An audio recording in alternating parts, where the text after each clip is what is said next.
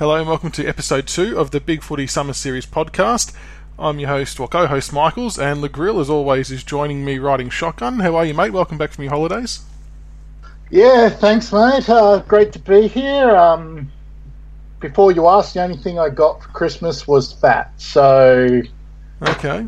Anyway, that's how we go. So, that's it was a good break. So, looking forward. We had a well-deserved rest after one episode. It took a lot out of us, but we're back. It was emotional. Well, for Christmas, I'm actually sitting in my Christmas present, believe it or not. I had a man cave made for me, complete with a new Xbox and TV and couch, and so I've got a little sanctuary now where I can do all the podcasting instead of kicking the wife out of the lounge room for hours on end. So, good result. So that's pretty smart. Like, you've made it so uncomfortable for her that she goes, well, I'll have to give you your own room. That's right. That's fantastic. It took about half a season of work to try and get to this point, but I'm really glad we've got there now. Tonight, we've got a few topics to discuss. We'll be talking about the Premiership drought. How many years does it mean before someone is in a Premiership drought? The AFL and social media, and the AFL Reserves League.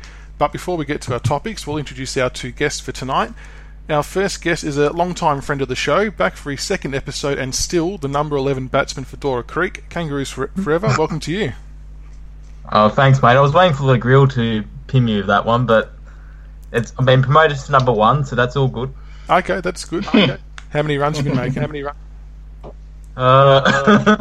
Total or average? Both aren't pretty. Whatever sounds the best. I better not disclose that. And our second guest is a first-timer to the show. She is the first lady on the Flogcast over on Bay 13. Morgan Ashley, welcome to you. Thanks, guys. Thanks for having me. No worries at all. Hopefully you can tolerate us talking crap for a few hours, although from what I hear on the Flogcast, that shouldn't be an issue.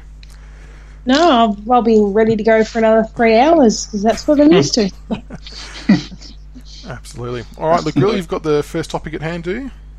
Okay. Our first topic actually comes to us from Michaels.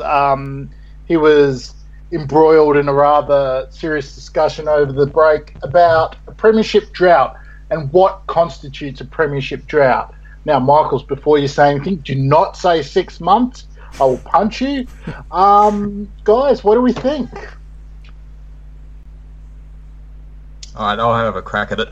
So, a drought is from... I've had a bit of a think about this, just writing some notes up, but I think about 15 to 25 years is a bit of a drought in terms of list cycles and whatnot. It usually takes 7 to 8 years to go through a list, in terms from rebuild to the end, where you had to start shoving the old blokes out the door. Took us a while, Boomer, because he wouldn't leave, but we eventually kicked him out the door, which was fantastic. Has he left yet? I thought he was still clinging on. He is assistant coach. Well, he's a sort of like a mentor, sort of, yes. part-time so he coach. left. He Not really. He never You will. never get him out. That's okay. That's okay. I like him. He's a good bloke. He won't let you forget him. No. And nor should he. So is he a good bloke in terms of he's actually a good bloke, or is he a good bloke like Hawthorn good bloke? He's a Luke Hodge good bloke. He's not a much good bloke. Come on. What was the question again? I thought we got lost with a stern look or something. Yeah, that happens a lot. I don't know if you know this, Michaels, but you're talking to 3 North Melbourne members right now. Oh, God. I feel like I've been set up. Pack in the mail. I got my pack in the mail. Oh, did you? Excited, Wasn't it cool how it was a little zip pocket thing, not an envelope? Pencil case. Oh, Yeah.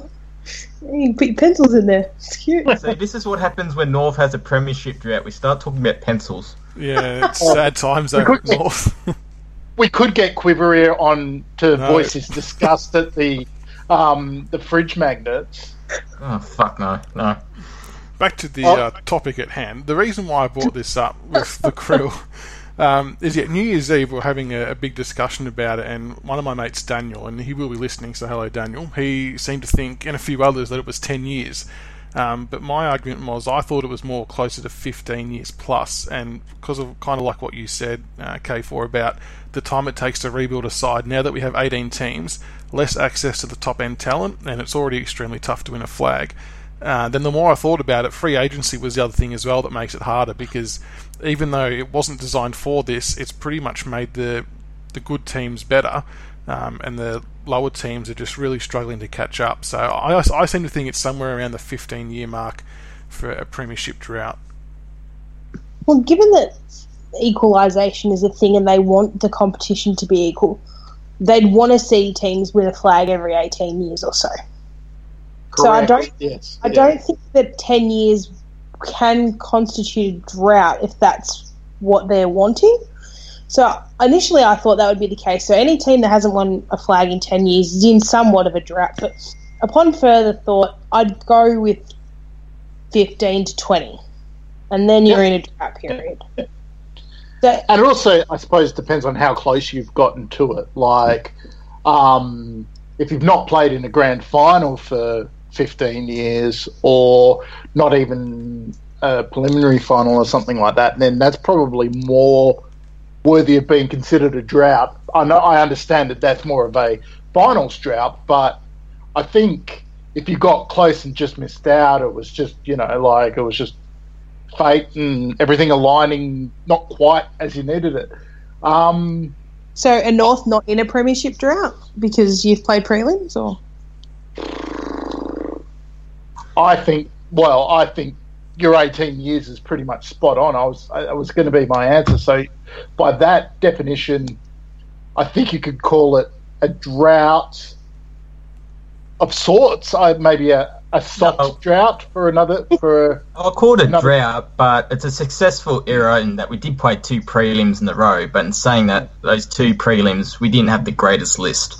No, I think Brad Scott did quite well to get where we did. Oh yeah, no, and I agree with that. I think, but obviously, I don't want to pot teams that have been down the bottom. Say like a team like Melbourne, who haven't played a grand final since 2000, and which has pretty much since then been I'm not sure if they played many prelims, maybe 1 or 2, maybe 1.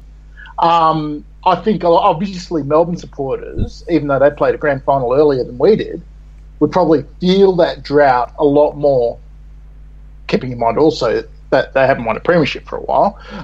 But given that they're nowhere near it, I think it does feel worse. Yeah. Well, I think, that's kind of where I'm coming from. Okay, like people will accept, we had a go, we made a couple of prelims, we just couldn't get there. Or even like the Bulldogs, when they made those couple of prelims in a row, 6 or 7 years ago. People will accept that because we had a crack. You know what I mean? They got close. Whether or not it was, realistically close, it looked like we were close. We were closer with our prelim finals in the most recent times than we were in 2007 when we had no business being in the prelim finals. We just happened to get there. That said, I think 18 is about right because of what Morg said, the whole equalisation. I think that's pretty much what the AFL want in cycles. So perhaps it's not so much a drought in years, but maybe it's a drought in cycles. And each cycle being, however long it has been till you're true contenders. Yeah, it's a tricky one. I think the list development has a lot to do with it as well. And I was looking on the internet today, and 10 different teams have won a premiership since 2000.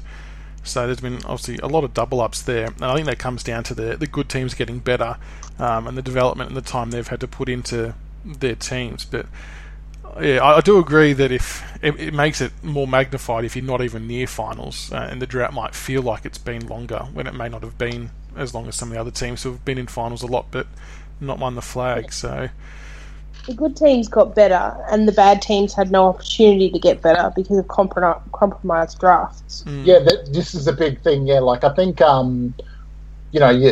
teams like Hawthorn, Sydney really benefited from that because prior to this year, I mean, I'm talking from a North Melbourne perspective again, but the previous top 5 pick that we had prior to this last draft that we just had was Ben Cunnington, and that was in 2009 or 10. So that's a long period of time. I mean, even then, even after that, there was only one other top 10. So that's a really good point, Morgan, in as much as those teams that want to improve haven't really had the opportunity to do so. And, you know, it was always touted that free agency was going to help alleviate that, which it ended up not, because, I mean, you know, look at how many players Hawthorn signed on to free agency, like, you know, James Frawley and so on. So, yeah, it's hopefully now that everything's settled down in terms of the expansion teams, hopefully it's a bit closer, and we'll probably see a little bit more volatility in the top 8 over periods of years. Well, that's the hope, isn't it? Well, I think that's what we've seen the last 2 years. At least we've had different winners, and I never thought that I'd be celebrating a Bulldogs premiership, and I don't. But at least it's given the competition some more openness. It hasn't always been the same thing. What I think, so that's what happens from now. Like, teams that weren't in the 8 last year are going to be able to come up and contend. And I'm only saying that from a biased perspective because I want it to be biased. Yeah, of course. But I think you're touching on a really good point here, that the last 2 premiers have actually done something quite good for the competition. It's given fans it gives the shit kickers hope. Exactly. And I mean, I didn't, after seeing, you know, Richmond's, and joking about Richmond's drought and Richmond's issue even with Arnold. It was a serious drought. It wasn't a joke. It wasn't. There was no joking. Well, I mean, you know, I've got a little. Okay, I'll just get it out in the open. I've got a little bit of a soft spot for Richmond, so don't have a go at me at the moment. But yeah, to see that, you never would have thought that Richmond were anywhere near it this time last year, and they made it happen. So it's given renewed hope to a lot of teams. Well, to be honest, you never thought Richmond were anywhere near it 4 weeks before they won it either. But you kept saying it. I mean, that was even like when the Eagles made the grand final in 15. You know, it was always, they're going to fall over, and they kept winning games. They got there.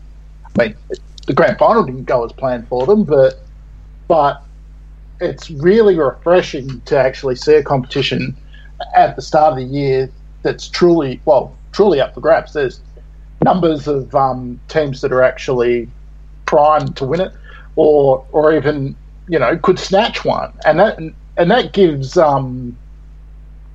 and I think that lack of predictability really gives a lot of fans that impetus to go to games and to, you know, and to not just resign themselves to the fact, we're going to suck again this year. And I mean, unfortunately for 10 teams, well, that's going to be the case. But I think it's, you know, that optimism is so important when you're a follower of a club and have absolutely no effect on what they're going to do. Yeah, as long as it doesn't lead to Melbourne breaking their drought, I'm all for it. Like, I've got to have a bunny, and it was the Dogs, and the Dogs won a flag, and it's just not so easy to troll them. So we're going with Melbourne, and Melbourne make it very easy when they send out finals information. How cool is that? Oh, good Lord. Literally, since the 2011 prelim against Hawthorn, that was the funnest game I've been to. We walked in there with no hope. We had no hope of winning, and we still turned up. And we walked out of there like we'd won the flag because it was bloody hilarious. Oh, it was so good. So we all sort of agree then that it's about the 15-year plus mark for a premiership drought. Yeah. Yep. Oh, interesting. There you go. It's been decided. It's been decided. Lock the thread. Yeah. All right, we'll move on to the next topic, which is AFL and social media, which is always an interesting topic. I mean, social media is so prominent these days. All the players have accounts. They've got hundreds of thousands or millions of followers. There's trolls left, right and centre, and it can become a bit of a dangerous landscape. So I'll ask you first, Morgs, how dangerous is social media for AFL players? Well, I think, like we've seen in many instances, cases where footballers are just unable to cope with the reality of what social media is and how accessible they are and how they cannot hide from people anymore. And like Travis Cloke documented and spoke about how difficult he found social media and he found the abuse he copped and things like that. I think it's very hard for players in this day and age to be able to navigate their way through social media. And I don't know what the answer to it is, but there is no accountability with social media in regards to you can make an account and you can be anyone you want and say what you like, and there is no recourse for those people who you are attacking. Yeah, that's probably the issue I've got with it all, is that there is literally no repercussions for anyone. They can say and do whatever they like. So K4, when it comes to social media trolls, they're everywhere. And as an AFL player, do you think it's easier for them to just don't feed the trolls, or do we need to have some people to stand up and not standing up to them in a negative way, but just if they're going to make false accusations, just to put them back in their place with facts, and show that you can't just walk all over them even though they are in the spotlight? Obviously, you don't want to lower yourself down to trolling level, but look, if you have a good shot at getting a counter troll in, why not have a go at them back? It might show them up a little bit. It happens on the Bay all the time that counter trolls happen quite often. They're quite successful sometimes. The viewer shuts up a poster for a good week or so. But being an AFL player is obviously a bit different than being a poster, so I think they should just stand away from it in that instance. I think just don't feed them. Well, we've seen instances like Clayton Oliver, Dane Swan, people who have been able to turn the tables in instances where they've been targeted on social media and done it well. But not everybody has that ability. Not everyone's that quick on their feet to find a comeback. And some people just aren't able to switch off from it. So I think in that case, you literally just need to get away from it. Don't have an account if you don't want to read that shit, because you're going to cop it. And I don't think that having your wife stick up for you on social media or anything that is very and I'm not going to name names, Trent Cotchin, but tell you what. And Le Grille, I mean, with all that being said, it does make it a bit more of a negative landscape for players, but as supporters of the game and reading all their tweets and stuff, do we think players need to tone down their activity, or do we want them to be more active and more real? Like, for me personally, there's nothing more frustrating when you get these robotic answers and just generic tweets and media responses. Yeah. Is it having a negative effect on players feeling comfortable enough to be able to be them? I mean, you always used to hear, like, watching, footy in the 90s and the early 2000s, I never read the paper because I just don't read about me. And unfortunately, whilst the same mindset should be applied to social media, it's not that easy, because social media is all pervasive and pretty much everybody in this generation deals with social media in one way or another. And look, it's very, the cop-out answer would be, I suppose, it depends on the individual. If you've got a thin skin, then social media is not the landscape for you. Even whether you're an AFL footballer or whether you're an accountant, because you make a comment, and somebody's going to pick it up and somebody's going to take issue with it. Whereas, how do you know that, Le Grille? What's your experience? Okay, media? I was going to bring this up. I mean, I had a run-in with Sam McClure and in the middle of last year, where I intimated that he only got his job because of his dad, whilst I knew that his dad had passed, and that's a sad thing, I wasn't having a crack at his dad. However, he took it as such. He shared the message and said, "Oh, look what it's come to. People are bagging my dad," and I copped it left, right, and centre. And I was actually in a pretty bad way for a few days because it was just incessant, the number of people. Now, what I had said to him was in relation to something he said about North, and that was regrettable, the way I handled it. And that is a big problem with social media as well, because a lot of these platforms, once you send it, it's out there. You can't take it back. You can't, it's going to be circulated like wildfire. And look, that wasn't my intention. My intention was to draw to the fact I wanted him to be better at what he was doing, and I'm not skilled enough to have put that in the best way, quite clearly. And that also is a big issue of, the social media thing. I think a lot of it is over the top because these people don't have the necessary skills to convey exactly what they're thinking, particularly also when, Twitter's, 140 characters. You got to try to sum up what you're trying to say very, very succinctly, and it can come across completely different as what you intended. That said, obviously the players look at it, because whether they look at it or whether their friends look at it, it's going to get to them somehow.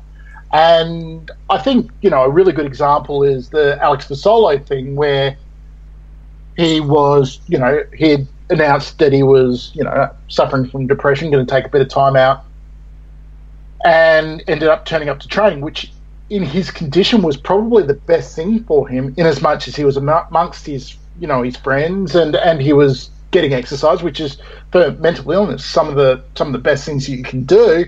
Yet Mark Robinson's given, the drugs must be good because he's back at training, and it just came across as insensitive.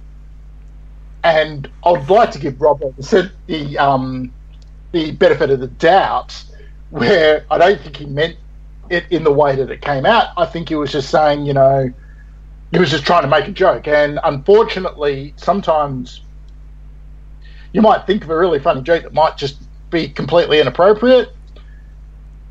If you say it, that can be bad. If you tweet it, that can be disastrous, because people will pick up on it, and it'll just be an absolute controversy, which is what happened. So deservedly so. Well, yeah, I mean, it was a pretty insensitive comment, but it was an insensitive comment from a guy who loves to take aim at those who make insensitive comments, and say something is very different than to type it. If you've got time to type it and read it, you've got time to rethink it. And that's a very good point. Considering that he is actually a journalist. His job predicates that he has that presence of mind to convey what he's thinking succinctly. I mean, obviously, if Joe blows on the couch and Razor Ray makes a silly call and acts like an idiot, and he's gone, "Oh, that's bullshit. You're a blah blah blah blah blah blah." You can't forgive it, but it's somewhat explainable. That person's not, he's not trained in, getting his point across easily. He just posted that purely on emotion, and you do see that on Twitter quite a bit, and obviously Facebook and all the other social medias, even this site that we're on. I mean, I'm sure there's things that I've typed that I regret typing, and I'm sure everybody on this panel is the same. No way. All of my posts have been succinct gold. Every one of them. Yep, I haven't regretted a thing. Okay. Well, I admire you both, because I sure as hell couldn't do it. And speaking of the having to think before we post, K4, I'll put this one to you. Do we then, as followers of these AFL social media platforms for various players, do we really need to start stopping and thinking a lot more before posting comments? Because at the end of the day, no matter if they earn 100,000, 500,000, whatever it might be, they're still humans, they've still got feelings, and they've still got family and friends. Yeah, it is interesting, and yes, to a degree, we do need to think about what we're posting, especially if it is a sensitive topic like a death in the family, the Fasolo stuff, depression, etc. The sensitive topics, yes, we need to think about it. But in terms of heckling, we've been heckling AFL players for, 130 years, 140 years now? Come on, they're going to have to grow a thick skin, the AFL footballers. I think there's a bit of a difference in saying that you couldn't hit the side of a barn to other things. And I'm all for criticising footballers. It's what I do. It is my favourite pastime, and nobody is spared. But I don't reply to tweets by footballers. I have no interest in talking to them or putting things out there on Twitter or anything like that. I'll talk rubbish on Football Forum, but it's never anything personal. Yeah.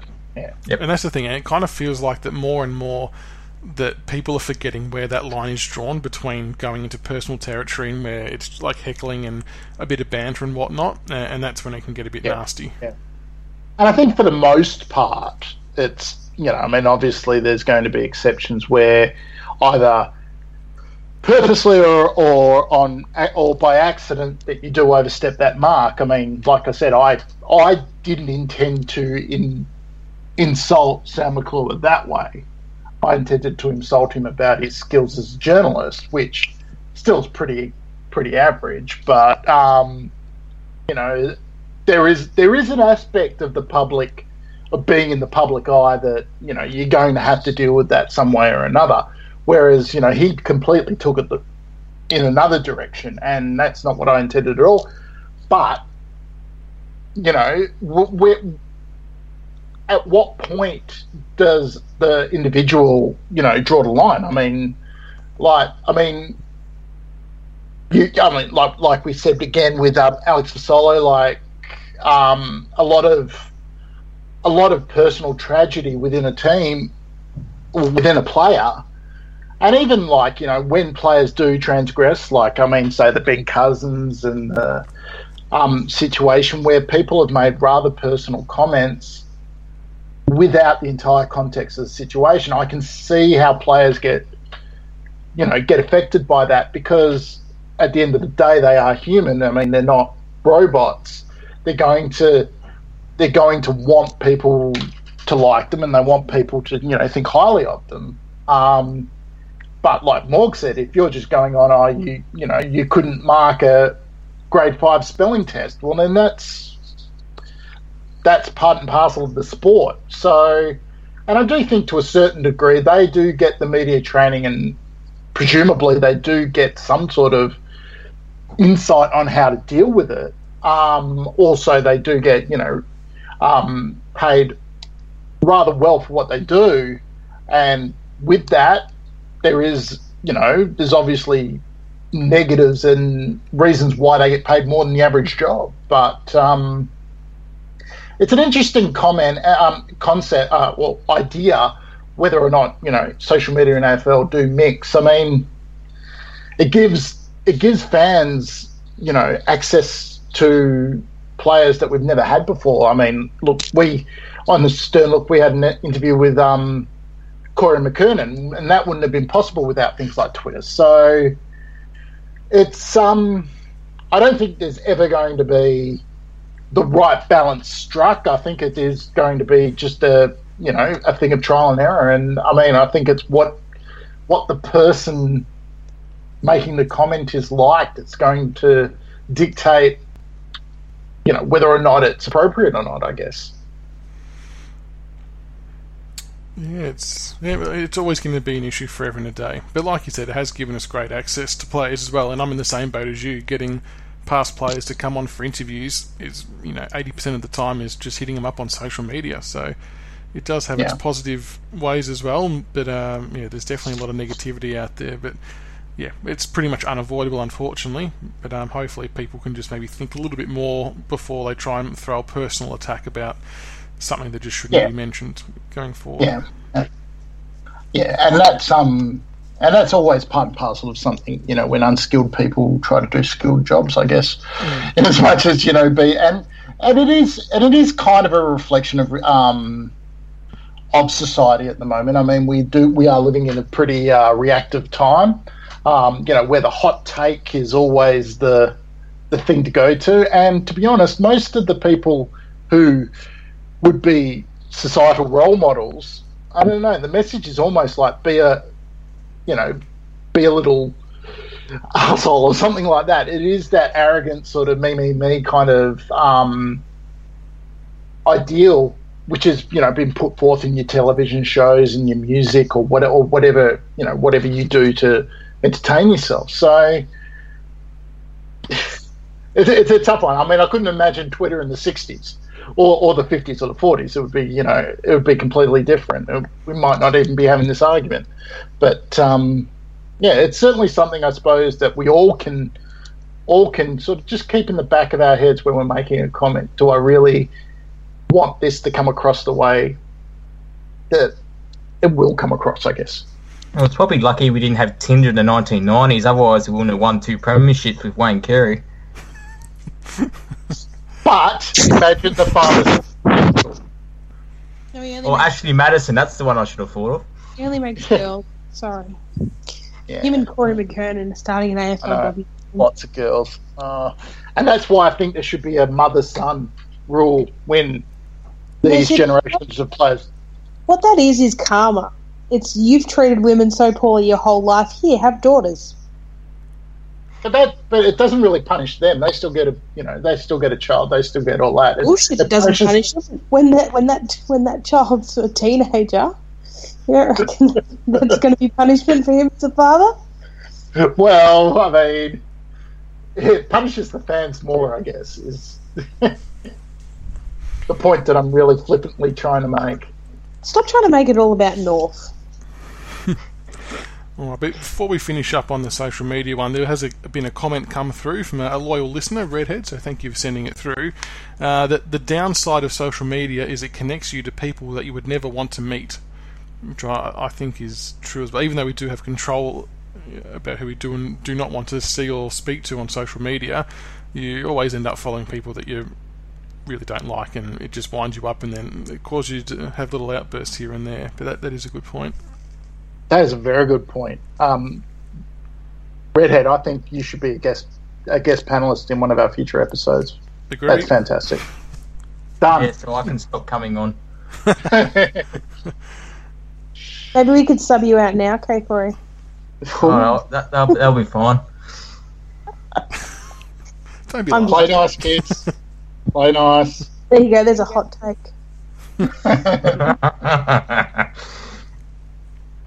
Moving on. Moving on to our next topic. Obviously, a lot of stock, particularly in Victoria, has been made about some of the VFL sides, like Frankston previously, although they've been reinstated, but North Ballarat have been kicked out of the VFL because they just financially can't afford it. With that in mind, and also with the looks like the added interest of clubs to have their own reserve sides, do you think it's time for the AFL Reserves League to be reinstated? I'm going to start off with Morgan on this one. What do you think? Absolutely. Bring it back. We want AFL reserves. We want them curtain raisers. We want them at suburban grounds. It will add so much to the game, to the experience of fans. Be great. But I feel for clubs like North Ballarat and for Frankston for what they've been through, and I don't necessarily want to see the end of Williamstown because I have a family connection there and I've always been a Williamstown supporter. But I do want to see North Melbourne having teams. I want to see everybody in the AFL, all the Victorian teams, having a team in that. Yeah. I mean, obviously, this coming season, North will have a team, and I'm thinking that I think Carlton are the only one that doesn't have one now, even though they're pretty much aligned with Northern Bull Ants. I mean, I suppose one of the things. Or are they still? Oh, sorry, they're with Casey. Yeah, you're right. So, but from my point of view, I think does St Kilda have one as well? Is that Sandringham? Or is that finished up? I think it is Sandringham. So you're doing quite well to disprove my theory. Anytime. It's a bit harder for you from being West. Yeah. I mean, but even we're seeing it in Perth. I mean, the last two grand finals have been won by Peel Thunder, who haven't fired a shot since the early 90s when they were introduced to the competition. Now they've got a exclusive arrangement with Fremantle, and it does cut both ways because obviously the club themselves, do they start to lose a bit of their fabric? In as much as they're not really, they're not really a representative of their area, which suburban football is really about. That's probably one of the advantages that it has over the current landscape of AFL. Do you think maybe that, and clubs that are non-affiliated, do you think that there's an issue there where they're trying to basically live beyond their means so they can just keep up with these teams that have got AFL talent on their lists? Yeah, so I'll discuss in regards to Williamstown. So Williamstown were a standalone club. Then they had affiliations with, I think it was Collingwood before it was the Bulldogs. But when Collingwood was aligned with Williamstown, it really did affect what Williamstown was as a club, and they had stipulations as to how many players they had to play in their first team and how many players played in the reserves and that kind of thing. And it affected the growth of the club, not at an AFL level, but as what they were, a VFL club. And it was unfortunate. And my cousin was one of the VFL players for Williamstown, and I was a Collingwood supporter. So I was torn. I wanted Collingwood players to play, and then I wanted my cousin to play, and I don't think it was any more beneficial for Williamstown having Collingwood as their alignment. Yeah. Whereas now they're out on their own, and I don't know if it is financially viable for them to be a standalone club, but I think it's integral to have them in the league and to have clubs like Port Melbourne, and to have Frankston come back. I love that they fought so hard to get their club back into the league. That's fantastic. Just hope that the community can get around them so that they can stay where they are.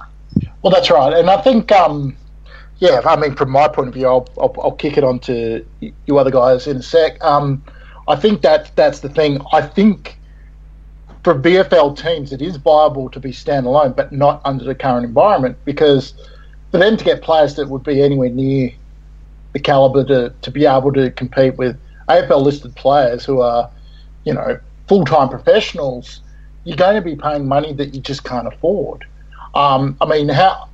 Port Melbourne is probably the biggest example. They are struggling, yet they're probably one of the strongest and most famous suburban clubs in Victoria, and that's a real shame, because obviously without that suburban support, local participation is going to suffer, because there's going to be nobody that will be putting this stuff on for the kids or for amateur players or whatever the case may be. I think long term, at the start of the year, Port Melbourne couldn't pay their players; they had to play for free. Yeah, that's right, and they went on to win a premiership. And even then, I don't think that. I think there are still a couple of players that will play for free purely because they want to help the club out, because they love that club so much. And I don't think supporters that are strictly Port Melbourne supporters really would appreciate. I mean, I know in the past that they were aligned with North Melbourne, and I think Sydney, if you go back really far. I don't think as a supporter you would be so passionate and therefore more likely to go and throw money over the bar or support the club or even sponsor the club if it's just a way station for a club you've got no real connection to. Yeah, I agree that the quality of the football will drop off massively if there's a full AFL reserves, but I think there's a way around it that can still make the VFL and all the other state leagues still fairly relevant, and it's by the use of the TAC under-18 teams. I know everyone wants to get kids in when they're 18, 19, but if you were to push that age out to a draftable age of, say, 20, when they get a bit more experience and a bit more size and things like that, you could still use the state league clubs as feeder clubs from TAC to VFL, then to AFL reserves and on to AFL seniors. So there could be a potential to develop a bit more of a pathway for players, and it might give more people an opportunity to get more exposure at a higher level, and that more people might get drafted potentially. Yeah, I mean, well, even for like kids that might have missed the draft this year, they can go straight into the VFL, for a team. But when there's, say North Melbourne have got player XXXX that have to play reserves in order for them to sort of keep their structures and benefit the AFL team, perhaps those undrafted kids won't get that opportunity. Whereas, if those undrafted kids have more available spots to them, maybe they do develop by playing at that level, as opposed to, say, maybe, just going to amateurs or even going over in the country or whatever they want to do. And I think, that's probably the biggest thing. I mean, in Perth, it's slightly different, where each team in WAFL level has, your league, your reserves, and your Colts, whereas the TAC is completely different from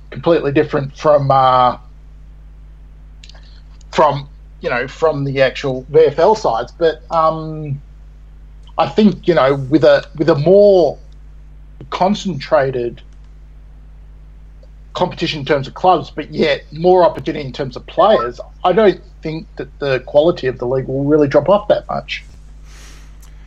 Yeah, and the other point I had written down as well, is you spoke about it, Morgs, at the start, about having them played as curtain raisers. And I would love nothing more than to see an AFL reserves played as a curtain raiser, but the AFL's going to come in over the top with an OH&S ruling about the grounds being overused and all that kind of stuff. So I'm not sure whether it would go over the line, but I think that would be the best way to do it in terms of getting a crowd there and making it exciting and all that kind of stuff. Or even using grounds like, for example, if North had a home game at Etihad or the MCG, they could play a curtain raiser in the afternoon, if it's a night game, for example, and they can play it at Arden Street, or their local grounds, the local traditional grounds. Like, if Carlton can get Optus Oval fixed up because it's an absolute shithole, but if they can get it fixed up, they could do that with their team. Well, it's good enough to play AFLW, it's good enough to play VFL. There'll be more people at AFLW. Yeah, that's probably a fair point. And the other thing this will mean as well is it would mean larger list sizes for clubs, because they would need to probably scrap all of the restrictions like rookie listed players and things like that, and just let clubs have access to use anyone on the list. So it would pretty much mean each team would have a list of about 60 players to pick from. So that would have salary cap implications as well. They'd have to completely overhaul that system as well, wouldn't they? I guess so, yeah. But also, I suppose, at the same time, that could give rise to, say, something like, adjusting the actual fixture. Whereas, if you've got more players on the list, it becomes more of a squad game, sort of more akin to, say, Premier League, where, you can fill, because of you've got more people, you can fill those spots and deal with a longer season. So, I mean, there's a lot of considerations and a lot of, minor branches that, hang off that. And it's certainly something that I think is worth investigating. Whether or not it's an absolute reality, well, I'm not too sure, but I would like to see it considered, I guess. Yeah, I think it's definitely going to head that way. The other bit of info I found on it was that for an AFL club to put up a standalone team, I'm not sure if this figure's changed, but not that long ago it was about $500,000. So that included licensing fees, extra admin staff, and things like that. So some clubs may struggle to foot that kind of bill straight away. So it may require assistance from the AFL to get everyone fully up and running. But I mean, yeah, if they were going to go down that path and people needed assistance, so be it.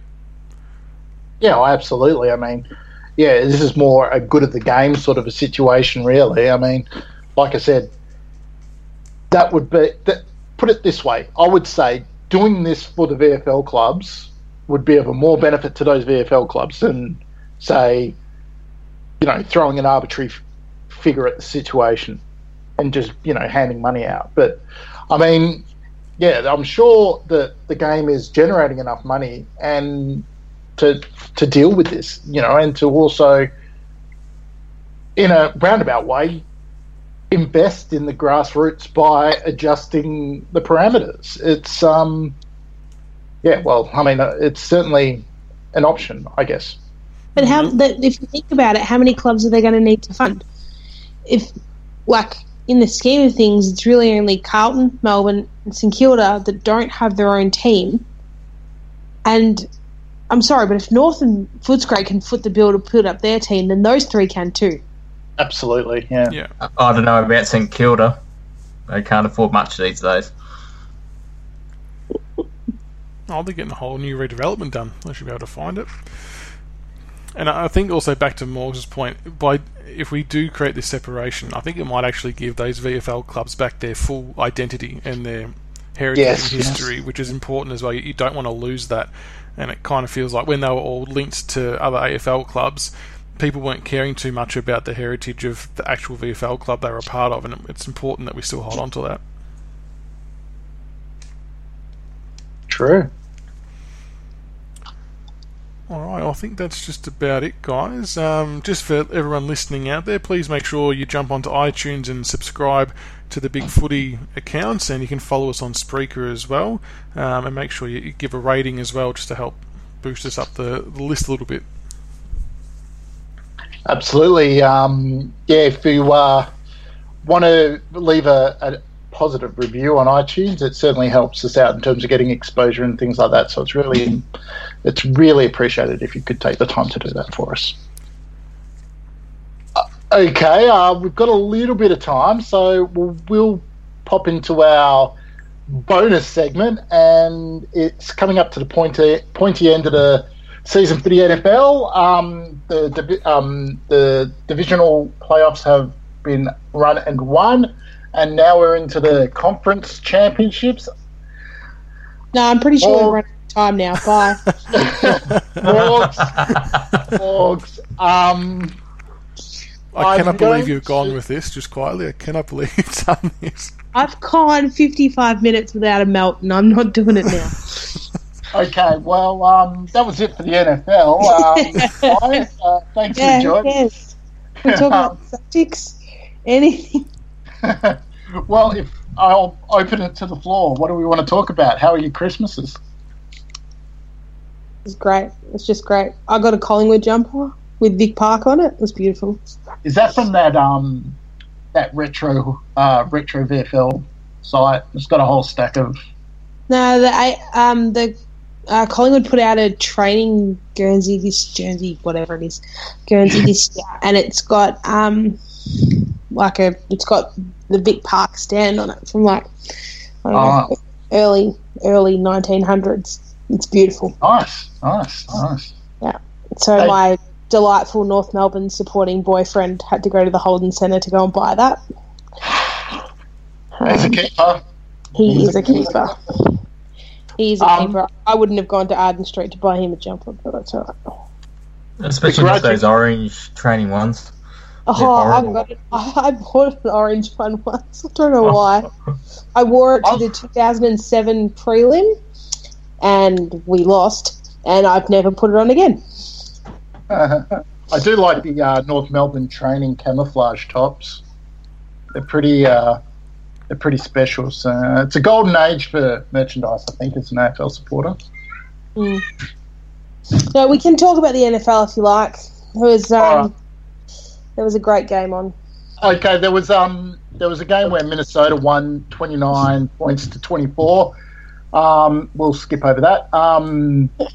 The biggest surprise for me was the Jacksonville 45 points to 42 win over Pittsburgh, a team Jacksonville, I thought if they were going to win, they were going to basically choke the offense of the Steelers, but it turned into a bit of a score fest, and Pittsburgh might have got a bit ahead of themselves, judging by their social media, to sort of continue on with our theme, talking about what they're going to do when they play the Patriots, forgetting that they had to get over Jacksonville first, and they didn't do so. So Jacksonville took great delight in reminding them of that fact. I think that's great. I think that is fantastic that Jacksonville players got to go and give it to the Steelers, who just had complete disregard for them, and led by Blake Bortles, who managed to put up like 38 points against them.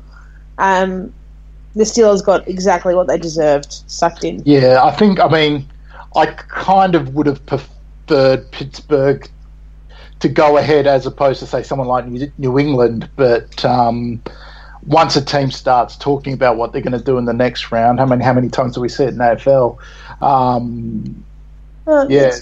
It's the Collingwood against Port Adelaide thing when we're looking a week ahead, and it's Geelong against Fremantle when they're worrying about the week ahead. Like, you just one game at a time. How many times do you have to hear it? Exactly. It's not just a cliche. No, they got to live by it. That's right. Yeah, so Tennessee were terrible. Everybody's seen that coming. Atlanta lost. That was...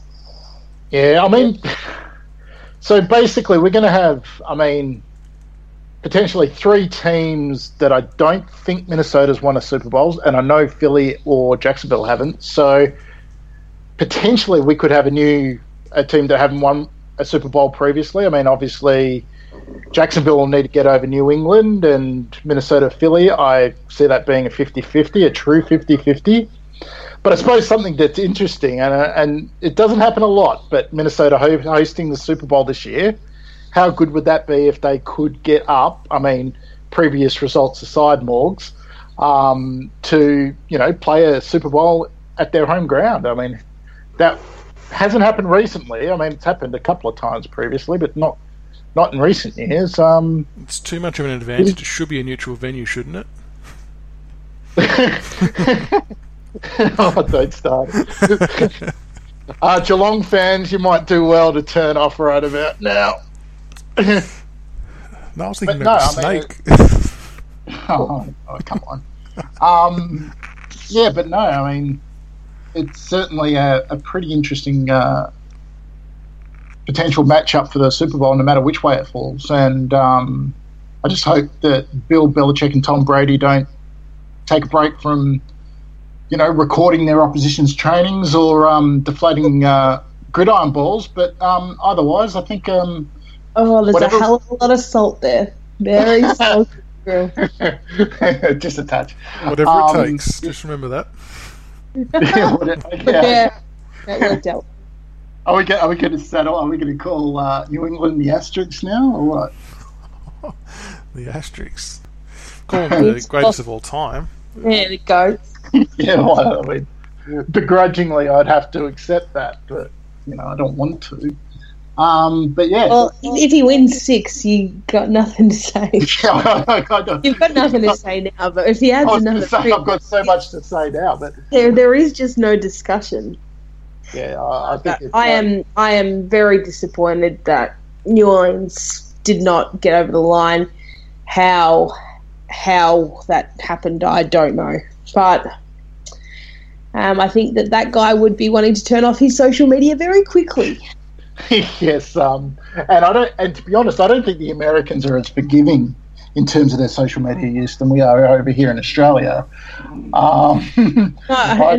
Imagine if Steve Bartman had social media when he took that catch. That poor guy, just being a supporter, would stop it. Like, he went into hiding. He wasn't even a player. Yeah. But it was funny. Apparently, the Cubs offered him a championship ring. Yeah. So that was a kind of a nice little, end to the story. But I don't know about that. The rest of his life kind of sucked. I said the end of the story. Don't know if it makes it up for the fact that So anyway, who's your pick for the Super Bowl champs? I'm going to put you all on the spot here. New England. Yep, Okay. Patriots all the way. Don't ask me. I don't have a clue. I'm going to go against the grain. I'm going to say Philly. I don't think Philly will get over Minnesota. So No. I think it'll be a Minnesota New England Super Bowl. Yeah. Well, all right. So I think that's pretty for you guys. Thank you for listening. Michael, thank you for driving it. You were sterling as normal. Kate Bohr, thanks for giving us your valuable input. And Morgan, excellent first episode. Yeah, it's been a pleasure. Thanks for having me. No problem. No worries. All right, guys. We hope to have a new episode either next week or the week after. We're depending on guests and content. Have a good evening, and we'll see you soon.